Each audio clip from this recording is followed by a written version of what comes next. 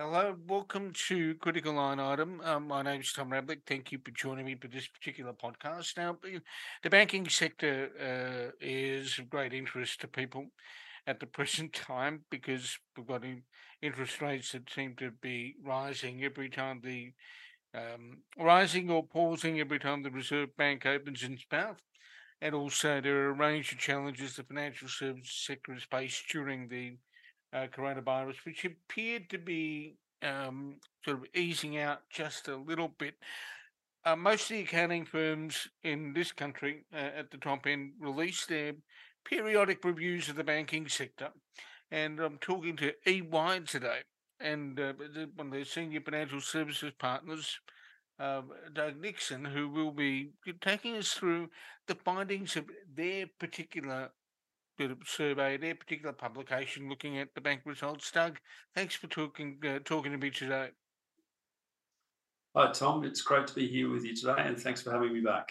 No worries, absolute pleasure. Now, but it, I guess the headline of your public statement says major banks walk challenging tightrope, but still deliver solid results. Um,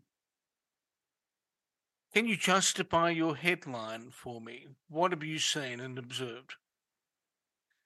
It's a good way to get us started. Thanks, Tom. So you're right. Our analysis is essentially saying that Australian banks, the big four banks, have delivered generally positive half-year results, but it is clear that they are facing challenges ahead in an increasingly uncertain and volatile environment.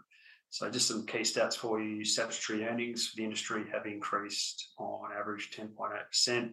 Net interest margin, the all-important NIM, has increased 17 basis points, and credit provisions have increased by 4.3%. And that's underpinned by our very resilient Australian economy that has continued to support credit growth and credit quality, while cash rates have helped drive up higher revenues and NIM expansion in the half. Now, the other side of that statement, however, is that retail credit growth compression is creating a very competitive market, both in retail products and deposits. And that's impacting things like funding costs, NIM, and of course, inflation, which you mentioned at the top of the show, is continuing to challenge banks' operating costs as well. So the banks really are walking this tightrope at the moment and are going to very carefully need to balance capital allocation, pricing, and funding decisions to navigate the market ahead. We'll talk about credit growth in the report itself. What are you observing in the sector at the present time in terms of growth in the credit space? So credit growth is slowing, and that's having Tom essentially effect that we're seeing in the headlines almost every day at the moment about competition amongst the banks. So, for example, in the retail space, we hear a lot of noise about cashback promotions that a number of the banks are executing to chase market share. But the interesting thing about this pursuit of market share now, because that overall market isn't growing as quickly, in order to get and maintain market share, institutions are having to sacrifice profitability.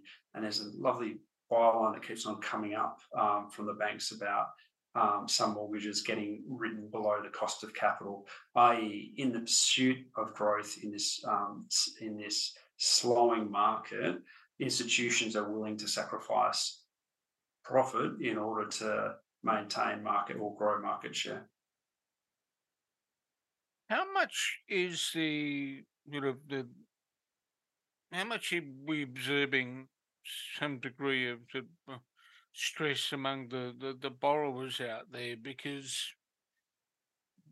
there was a great movement towards people borrowing money during the coronavirus pandemic when interest rates hit a record low. What are you observing from the institutions you speak to about the kind of loan stress out there?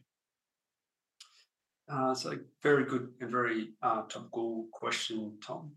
And it's just a key number that I typically look at as we look through the aggregate results is what the banks are doing with their provision levels. And provisions are essentially a forward-looking indicator of potential losses, not actual losses, but potential losses that can be occurred on assets um, in the future, and that has ticked up.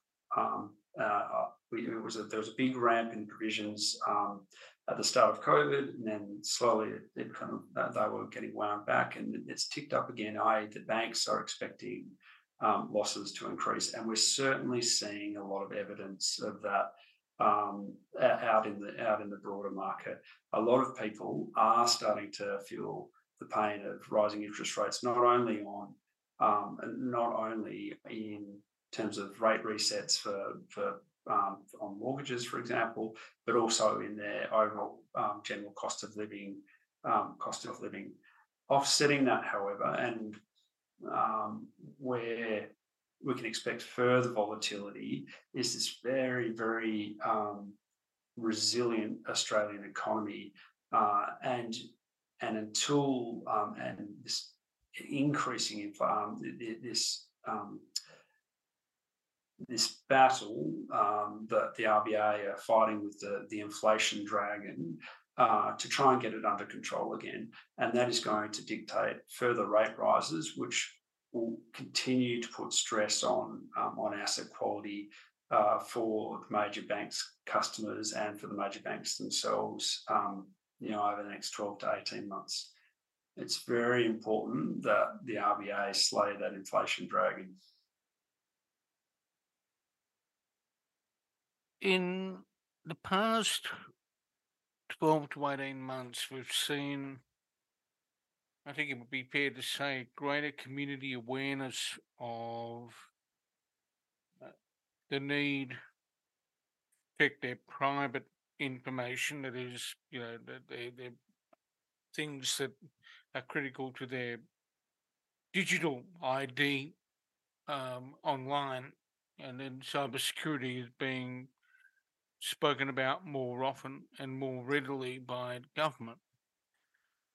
What are you noticing in relation to the bigger end of town with respect to cybersecurity? I'd imagine there's a bit of activity there to try and make sure that that the same mistakes that we've seen made by other entities aren't made by the banks. Tom, that is a case of a never-ending battle that actually started, in the early days of the internet and before, and will continue to play out for the remainder of I'm expected to play out for the remainder of my life. Financial institutions are always going to be a target for malicious actors, domestically, internationally, and so it's not new that these financial institutions have allocated capital and investment and resource to solve and to battle this particular war. The Chief Information Security Officer, the CISO, is a long-established role of the major banks. They've been allocating capital to this space for a number of years, but we are seeing that investment ramp up as we see a number of high-profile cyber attacks across the broader Australian economy and in the financial services sector as well. And this is nothing that's unique to Australia. This is a global trend, in my opinion, reflecting some of the geopolitical tension that we're seeing emerge over the past decade. One of the things that you don't necessarily cover, and I know you've covered it in previous banking surveys, but I don't think it appears as much here. I think it's the question of ESG and ESG disclosures. Is there any update on how the banks are gearing up to grapple with sustainability standards and similar? So it's a good question, Tom, and we've certainly seen. I'll give a contextual statement first, and then I'll give you a reason for that in a second. We've certainly seen over the past 12 months hiring at major banks slowing down, and part of that has been to try and contain costs, manage costs more aggressively. One area that we have not seen that effect as much has certainly been in the ESG space. There has been active hiring for a range of roles in ESG across the broader market, and that has continued as well. And that's everything from people to look at disclosures, how disclosures are generated, the requirements for those disclosures, how they're published out to market, the control environment surrounding those disclosures, all the way through to things like ESG credit officers to be able to better assess and quantify ESG risk in the credit portfolio at these major banks. It is definitely a space that is evolving very quickly and will continue to evolve. And it is a space that the banks are investing in, despite some of the broader cost pressures that have been hitting them over the past 12 months. Doug, obviously there's a bit more material in the actual publication itself, and other things that EY has put out on banking. Where do people find the current update on banks if they want to go look for it themselves? You can certainly go and have a look for the Australian Bank half year results. Just pop on to ey.com and plug it in the search there. And otherwise, I would recommend getting in touch with your local EY contact. Doug, thanks again for joining me. It's been a pleasure talking with you again, and look forward to chatting to you next time. Tom, thank you for having me again. It's been a pleasure.